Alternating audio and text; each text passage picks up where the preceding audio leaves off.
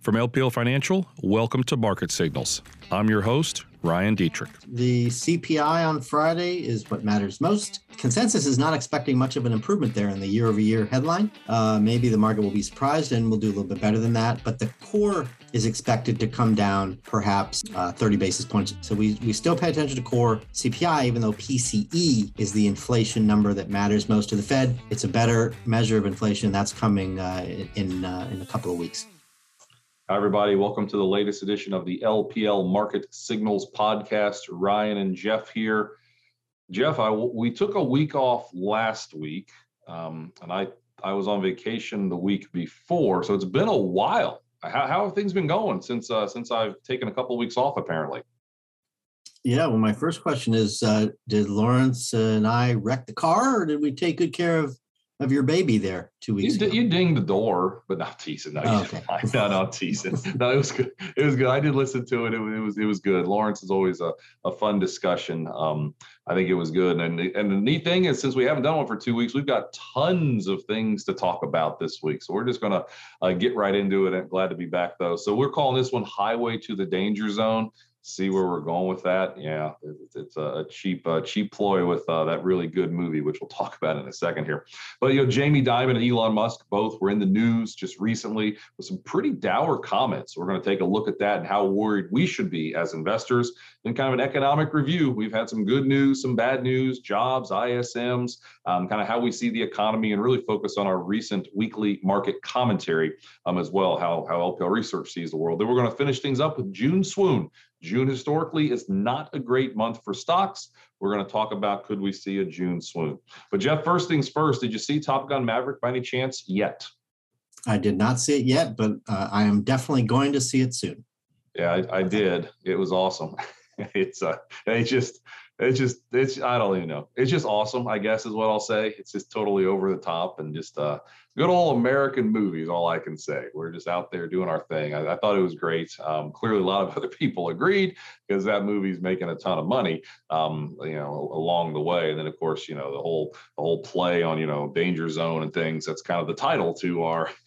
How much did you like Highway to the Danger Zone back in the day? I could see you driving around on the Trans Am listening to that song. You long flock of hair, right? Yeah, I did have more hair back then. I did not have a Trans Am or Camaro or anything like that, but okay. I did like some hard rock music. How about that? My question on Top Gun though is, do people like it because of the connection to the original, or is it just great on its own merit, where young people could enjoy it too? Similar to Cobra Kai, which I think does both. I think it's that, right? It does connect to the previous one, but if you've never saw the first one, it's still a pretty good movie. So it's kind of very nostalgic, yes, but at the same time, they just do a great job connecting as well. So it's anyway, it's good. I did see another Jurassic Park. I can't believe there's another one. I don't know. Anyway, another Jurassic Park movie out there apparently made a bunch of money. More dinosaurs run around tearing the world up. But nonetheless, let's it's amazing how many of those they're going to make. Let's just go forward, Jeff. First things first. A lot of people are worried. Elon Musk had some worries out there talking about how, getting rid of 10% of the workforce with Tesla. Jamie Dimon, JP Morgan, was saying that, there could be an economic hurricane coming. Not sure if it's a minor hurricane or if it's a superstorm Sandy. Both of these, well, let's put it this way. We saw a 6% bounce in stocks 2 weeks ago, about a 1% pullback, mainly because weakness on Friday, our bouncing on Monday. Didn't really upset stocks too much last week, but when you see two of the largest, most influential, honestly, richest guy in the world, to be honest, along with Jamie Dimon, who last I checked is pretty wealthy, when they're talking this way, it gets headlines and it gets people thinking. I mean, Jeff, you've had time to think about it. Do you want to dive into what either of the two said, or just your take in general of what they had to say here? Yeah, I mentioned this on our morning call this morning for advisors. It's a tough environment to predict, right? So you have some of the smartest economists and strategists out there saying we're going to get a soft landing, right? And you have others saying recession's unavoidable. Now, recession is unavoidable. You just don't know when it's coming, but we can pretty much guarantee it's coming at some point, right? Right. Jamie Dimon's comments even allude to that, like maybe it's probably coming. It's going to be later. We don't know when. Right. And then Elon Musk, he backtracked on his comments. Right. Talking about now it's just hiring a bunch of contractors and replacing the full-time people. But actually growing headcount, it sounded like. So I'm just very confused. I can't imagine an environment that's tougher to predict than this one, because there's so many unique characteristics to this economic environment with the supply chain disruptions, right? High inflation, commodity prices, war in Europe, China, stop, start, reopen, lockdown. I mean, it's just a tough environment to forecast. So I wouldn't put a lot of stock in either of these forecasts, or frankly, our forecasts. We're just going to have to wait and see how the data comes in, because talking about what's going to happen next year is just premature. Absolutely. I mean, again, like you said, Elon Musk, I don't know, did he pull a full 180 or not? I'm not sure, but definitely a different tone. And then, with Jamie Dimon, I mean, just what he was saying a couple of weeks ago at their earnings call, fairly drastically different. Also, the same day, I forget exactly what day last week the Jamie Dimon news came out, but his top quant came out and was talking about, where stocks could make new highs before the end of the year. So literally one of his employees gives I would say, a little bit of a different view than what the boss is talking about, kind of somewhat comical if your boss says one thing and you're in the news with another. But, and I'm not calling anyone out here. I'm just saying it hammers home how difficult this situation is. But I mean, I know with the Elon Musk one, you pointed out, Jeff, that he talked about super bad. Was there something else to that when we peel back the onion? Something else to that. Well, don't tell me you're going to make another movie reference. Oh, McLovin. Wasn't it a McLovin joke? I thought that's what the whole thing was, right? Wasn't it his birthday or something you were saying? I think McLovin's birthday with the fake driver's license was June 3rd. Right. And I believe that was the day that Musk made a super bad comment. So yeah, maybe it's who knows? Maybe there's something to that. Who knows? I mean, so let's wheel this back in. One thing that we did see also just recently is extreme strength out of high yield bonds. And, if you look year to date, high yield bonds have hung in there better than corporate bonds and some other areas of fixed income. And when you look back at previous times, we've had a lot of strength in high yield bonds. It's kind of one of those, is what it is. It's marked some pretty significant changes in trend, and also, some strength in equities. I mean, so Jeff, we've got very smart, influential people saying some pretty, drastic things and skeptical things.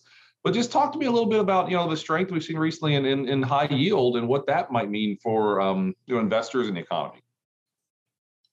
Yeah, sure. Normally, when the economy is heading into recession, you see the credit markets crack, right? Companies can't raise debt anymore. They can't finance themselves. Well, there's two reasons really why we're not seeing that, right? One, companies have a lot of cash, just like consumers have a lot of cash. And two, you're seeing in the debt markets, I'm an equity strategist, so I don't follow debt financing too closely, but I did see pretty good, take up of recent corporate debt deals, right? In other words, companies can get financing. So you're not seeing, really wide credit spreads. You're not seeing reports of companies that can't finance themselves. Sure, stocks have gone down. A number of stocks, as you've talked about, Ryan, especially in the NASDAQ, have been more than cut in half.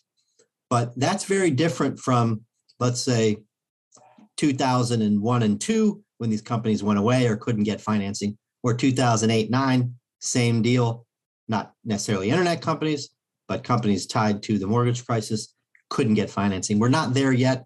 That's probably why the VIX is so low, right? I mean, in normal dramatic sell-offs, you see the VIX over 40, right? It's barely gotten over 30 during this sell-off. Mm-hmm. Yeah, I mean, so back to high yields for a second. I knew I had it in front of me here. We saw back-to-back days of at least a 1% gain. That's really, really rare for high yield bonds. You got to go March and April of 2020. We saw that. Around Brexit of June of 2016, we saw 2 days in a row of a 1% gain on high yield bonds. March of 2016 and October of 2011, and then March and April of 2009. Kind of one of those, it is what it is. The buying pressure we saw on high yield just recently has tended to mark some significant lows, at least for equities. Jeff, any of the final comments on, Elon Musk or Jamie Dimon or anything else before we go forward? Well, I think last thing is the jobs report was pretty good. If you're looking for an economic hurricane, we certainly didn't get evidence of it on Friday. Yeah, we're going to talk about jobs here eventually. I'm not even sure what the next slide is, to be honest, but here we go. Okay, yeah, we're going to get there. So here's just one more thing, one bit of good news in the sea of that. We just had a 7-week losing streak, as most people know, and it's interesting. That 7-week losing streak took place when China went on lockdown on, no April Fool's joke, April 1st. then China starting to open back up, and that's when we had that 7-week losing streak, one of the longest losing streaks in the history of the S&P 500. Something for everybody on the YouTube channel. We are sharing it. 3 other times we saw a 7-week losing streak. In 1970 and 1980, we saw 7-week losing streaks. A year later, up over 33% on average, both of those times. Then also 2001, early 2001 saw a 7-week losing streak. Go out a year, pretty poor performance. Obviously 9/11 went into the recession, a lot of different problems. So a little bit for everybody. But again, it's that simple, not simple, but it's that thing we've been saying. If you can avoid a recession, which we're going to talk about the economy next, and that's our base case, this could be a pretty good buying opportunity. In 1970 and 1980, both of those times, after a 7-week losing streak, that's exactly what happened. Now, Jeff, I do have to say sorry about last time. You can see it on the YouTube channel. My dog was barking. I had to get up and get him. And yes, I was wearing shorts, and somebody sent me the screen still of that. It's you're on there and me getting in the chair wearing shorts. Did you think I'd show this image, Jeff? I did not see this coming. I have seen this image. Yeah, but I didn't expect you to have the nerve to actually show it today. We're amongst friends, but yeah, that was the last time I did this. My dog Walter was out there barking. I jumped up, and somebody saw, we put this on the YouTube channel, and they said it was funny because I was wearing shorts, and sure enough, you can clearly see. And I'm actually wearing shorts right now. Full disclosure, but I don't plan on standing up again. So you wearing shorts? You got some pants on? What's going on down there? I usually wear pants. It just feels a little bit more professional to me, even though you're only seeing me from the top, I hear it. Yeah, I tend to also, but literally, like you and I talking, as soon as this is done, I'm going to rip this jacket off. I got to go to the airport, so I'm going to wear some shorts, be a little comfortable at the airport. Anyway, so yeah, sorry about last time, guys. You saw a little bit of leg there, but hey, what can you say? All right, Jeff, let's talk about the economy now. You hinted at it, the job. So we know the scary headlines and what's going on, inflation, China, all the stuff. But then the jobs number came in on Friday, 390,000, a little bit better than expected. Talk to me about, why that's a good sign. Yeah, well, it's a good sign because consumer spending is 70% of GDP, and certainly the core argument for people who are worried about the Fed sending us into recession is around the consumer buying power being eroded by high inflation, right? But if wages are rising nicely and consumers have jobs, then it's hard to erode all of that purchasing power, or at least it's hard to erode it quickly. So I just look at this, steady. We've been in this trend 400,000 to 600,000 jobs a month for a while. That is positive, no doubt. But we also want to look at wages. Actually, the average hourly earnings number was a little bit below expectations, which is good. So it looks like a little bit, wage pressures just tick down a smidge, which, probably is the best news in this report, you could argue. No, I agree. So again, 390,000 jobs created. We've been hitting right around, 400,000 or 500,000 jobs every month. It feels like we're 822,000 jobs away from making up the 22 million jobs that we lost in March and April of 2020. So, we're right there. And let's just extrapolate out. That'll be a couple more months potentially. So the average, Jeff, if you look at the last 10 recessions, go back to World War II, it took 30 months to make up all the jobs losses.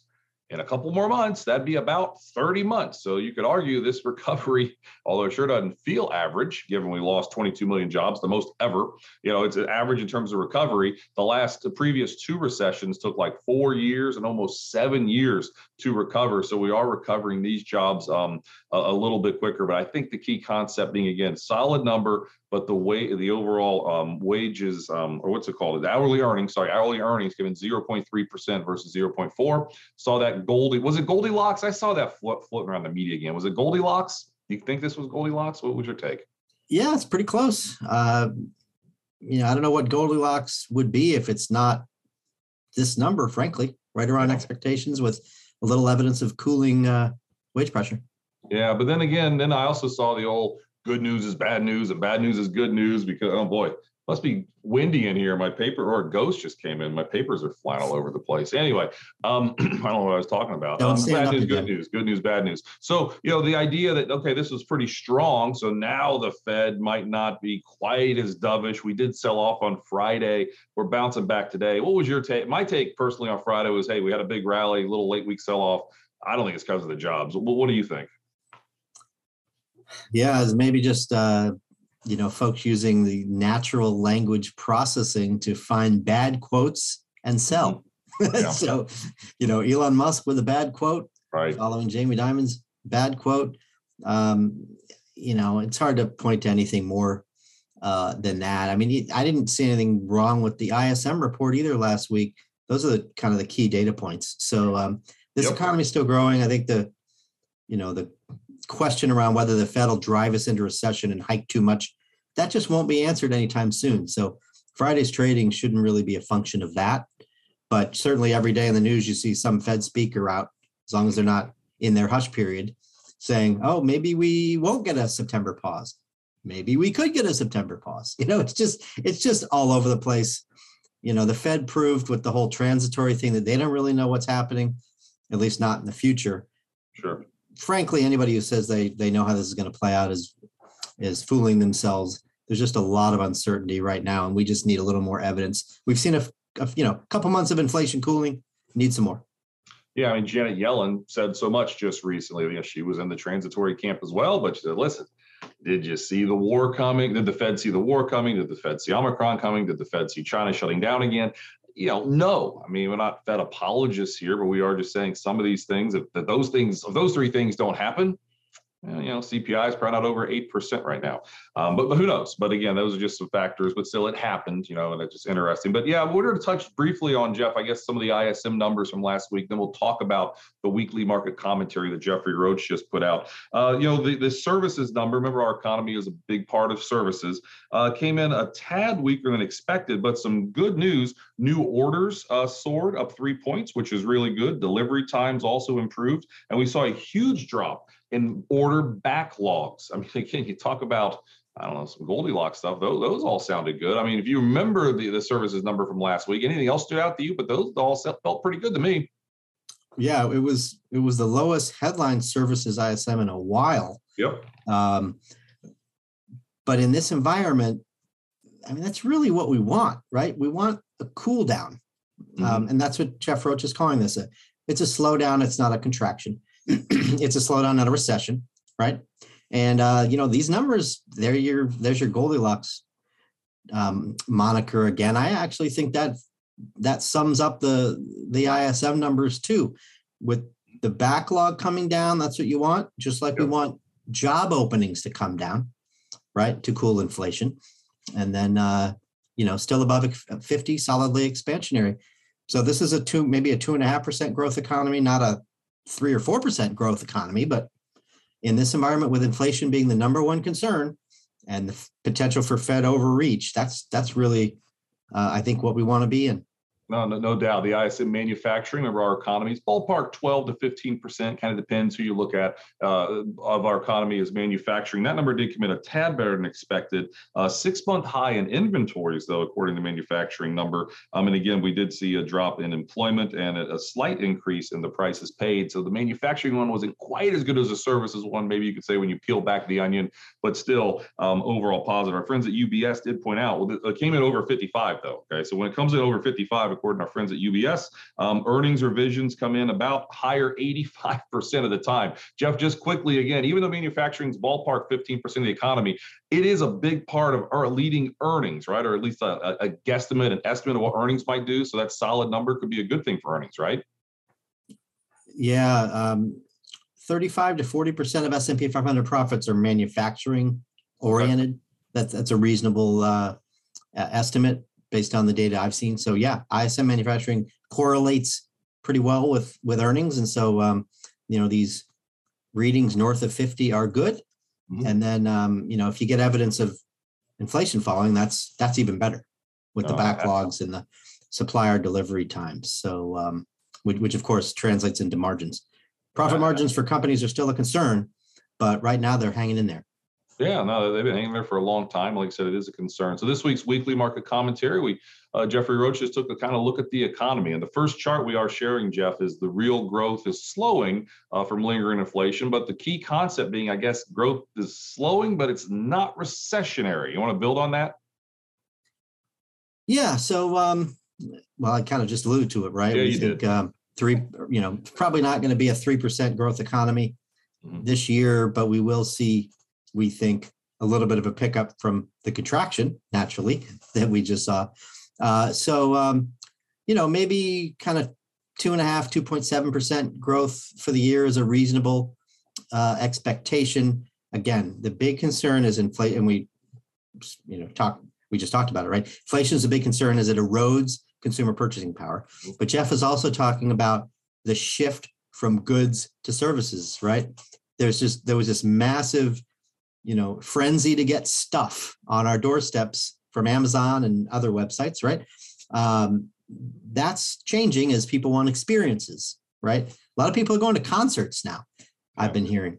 That's not me, but a lot of other people are out there getting out there and doing stuff, activities, that's services, experiences, right? So there's this shift away from goods, which is evident in this chart, and towards services. That still gives us a little bit of a tailwind here to grow close to 3%, we think, in 2022 and avoid recession.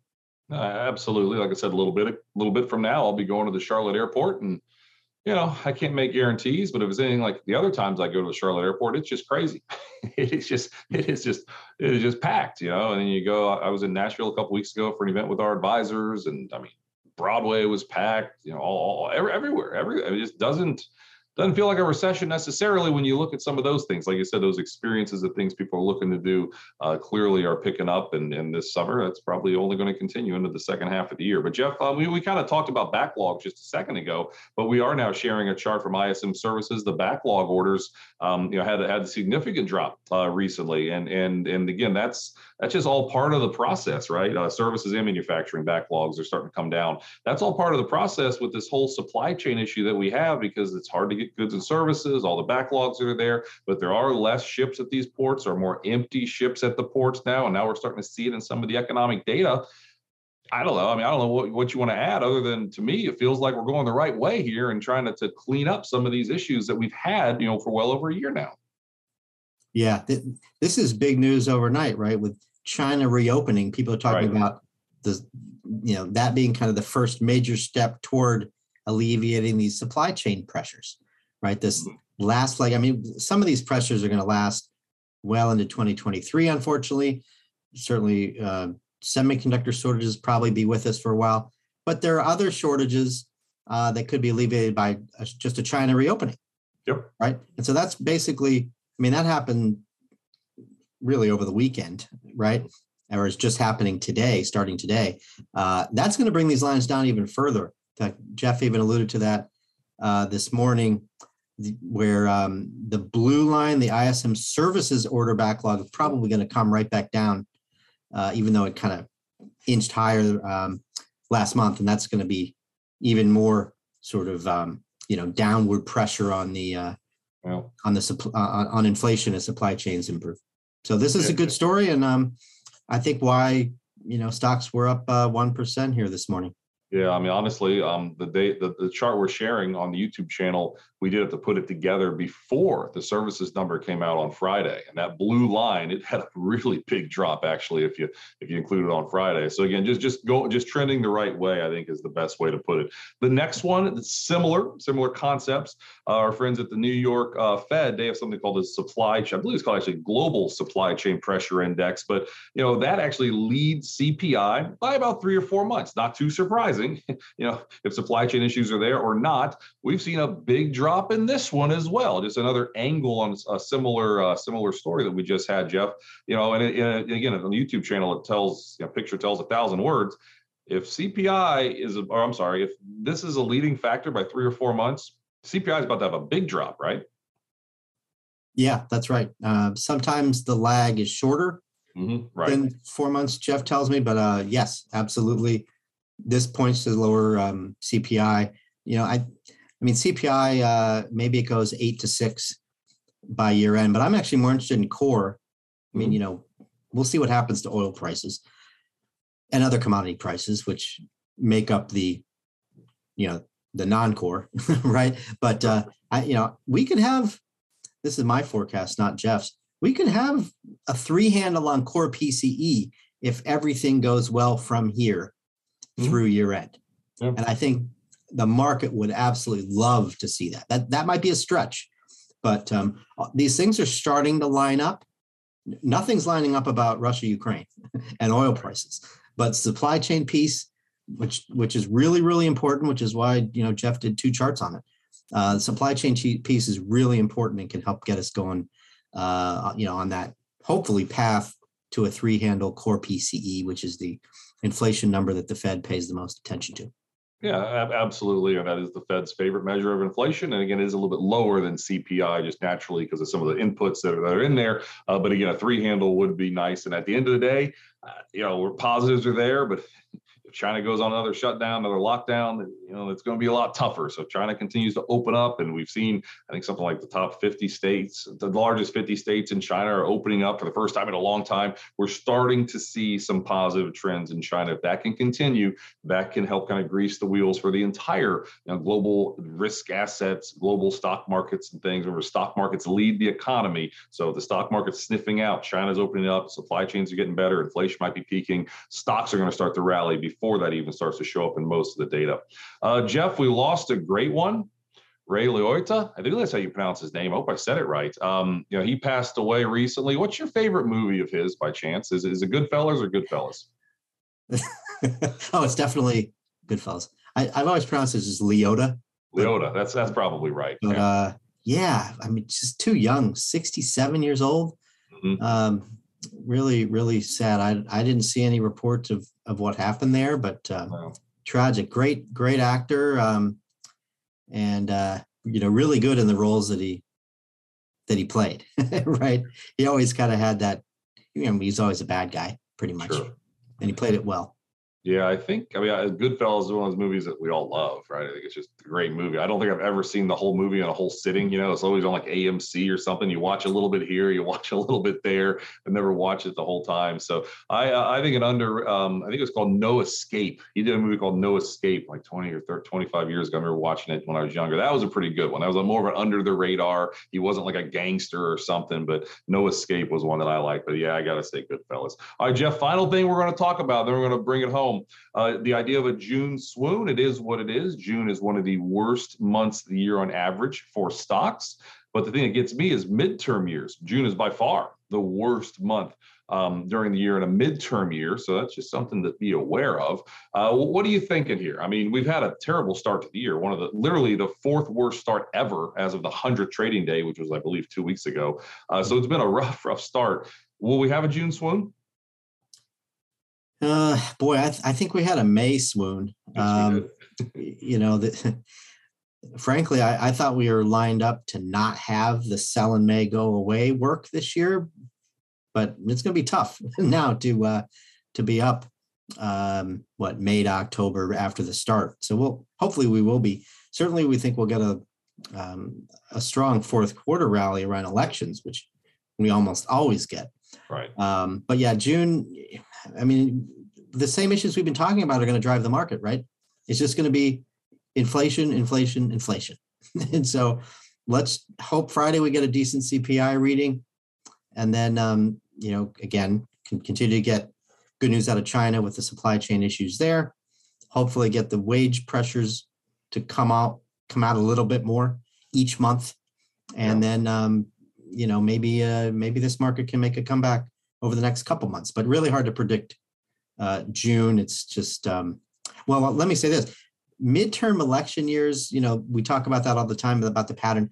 Frankly, I don't think there's a lot of uncertainty around midterms this year. I've said this before, mm-hmm. Right? Because the market is going to price in a very, very high percentage of the House going Republican.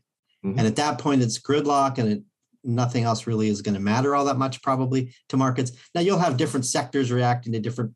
We could still get what some people are calling build back smaller, right? We still could get a reconciliation package out of the Democrats, but it's certainly not going to be what we were talking about a few months ago. But so I'm not saying politics don't matter at all, but just the high level uncertainty is much, much lower this time than it has been in recent elections. And so I don't expect that to drive June volatility as it has historically, as you can see from this chart. Yeah, that's a great point. This year is not your average year. it is a midterm year, and that of course matters, but we've got a lot of other things that are swirling out there. Once we get closer to the election, sure, we'll start talking more about it. But again, that's what's kind of being priced in at this time. And one thing that we've pointed out, and we're going to start pointing out some more, if you every single day, whenever the election is in the first week of November, that first Tuesday for a midterm year, if you buy and hold for a year, every single time since 1950, the stocks are higher, S&P's higher. Now, some of them aren't by a ton, but again, just be aware that it can be rocky, it can be choppy. Midterm years, we've talked a lot about this. That's what they tend to be. Boy, oh boy, is it playing out this year. But then once you get later in this year and are willing to hold out to a year, stocks usually do pretty well, and we wouldn't be surprised at all if that kind of history played out once again. And then I'll just point out, I think this might be the final thing, actually. We had a 6% weekly gain 2 weeks ago, right? We had a 7-week losing streak, just devastating, then a 6% gain.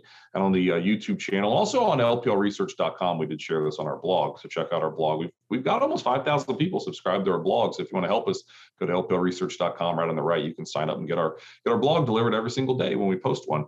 But anyway, 12 months later, up almost 22% on average after a 6% gain, and there's a couple reds in there, 2001, 2002, a year later, 1980, so 1974. Again, the similar thing of, well, if we're going to go into recession, all bets are off. But if we're not going to go into recession, the returns a year later after a 6% gain, let's be honest, 6% gains usually take place in sell-offs, and that kind of kicks off some new strength. I see a couple 2020s in there, around the election, and then early April, March of 2020. We actually had a March 2022 this year at a 6% gain, but historically 6% gains aren't really bearish if you're not into a recession. Jeff, any final comments on that or what you're watching this week before I sign us off? At the risk of sounding redundant, the CPI on Friday is what matters most. Mm-hmm. Now, consensus is not expecting much of an improvement there in the year-over-year headline. Maybe the market will be surprised and we'll do a little bit better than that, but the core is expected to come down perhaps 30 basis points, the year-over-year change in core CPI. So we still pay attention to core, core piece CPI, even though PCE is the inflation number that matters most to the Fed. It's a better measure of inflation that's coming in a couple of weeks. Which is interesting because really all we talk about CPI, but the Fed's following this other one. So we'll talk more about that as we go forward. But guys, glad to be back. Hopefully you got something out of the podcast this week. We love doing it. If you want to help us, give us a like, give us a follow. Thanks to Neil, our producer, as always, for getting this out there. And thanks, Jeff, to you for some fun discussion. And we'll just see what happens with inflation and everything else. And we will be back next week to break it all down. We'll see everyone then. Have a great week. Take care. This material was provided by LPL Financial, is for general information only, and is not intended to provide specific advice or recommendations for any individual. There is no assurance that the views or strategies discussed are suitable for all investors or will yield positive outcomes. Investing involves risks, including possible loss of principal. Any economic forecasts set forth in the podcast may not develop as predicted and are subject to change. References to markets, asset classes, and sectors are generally regarding the corresponding market index. All indexes are unmanaged and cannot be invested into directly. Index performance is not indicative of the performance of any investment. All performance reference is historical and it's no guarantee of future results. All information referenced in the podcast is believed to be from reliable sources. However, we make no representation as to its completeness or accuracy. Securities and advisory services offered through LPL Financial, a registered investment advisor and broker-dealer. Member FINRA and SIPC. Insurance products are offered through LPL or its licensed affiliates. To the extent you are receiving investment advice from a separately registered investment advisor that is not an LPL affiliate, please note, LPL makes no representation with respect to such entity. If your financial professional is located at a bank or credit union, please note that the bank or credit union is not registered as a broker-dealer or investment advisor. These products and services are being offered through LPL or its affiliates, which are separate entities from and not affiliates of the bank or credit union. Securities and insurance offered through LPL or its affiliates are not insured by the FDIC or NCUA or any government agency, not bank or credit union guaranteed, not bank or credit union deposits or obligations, and may lose value.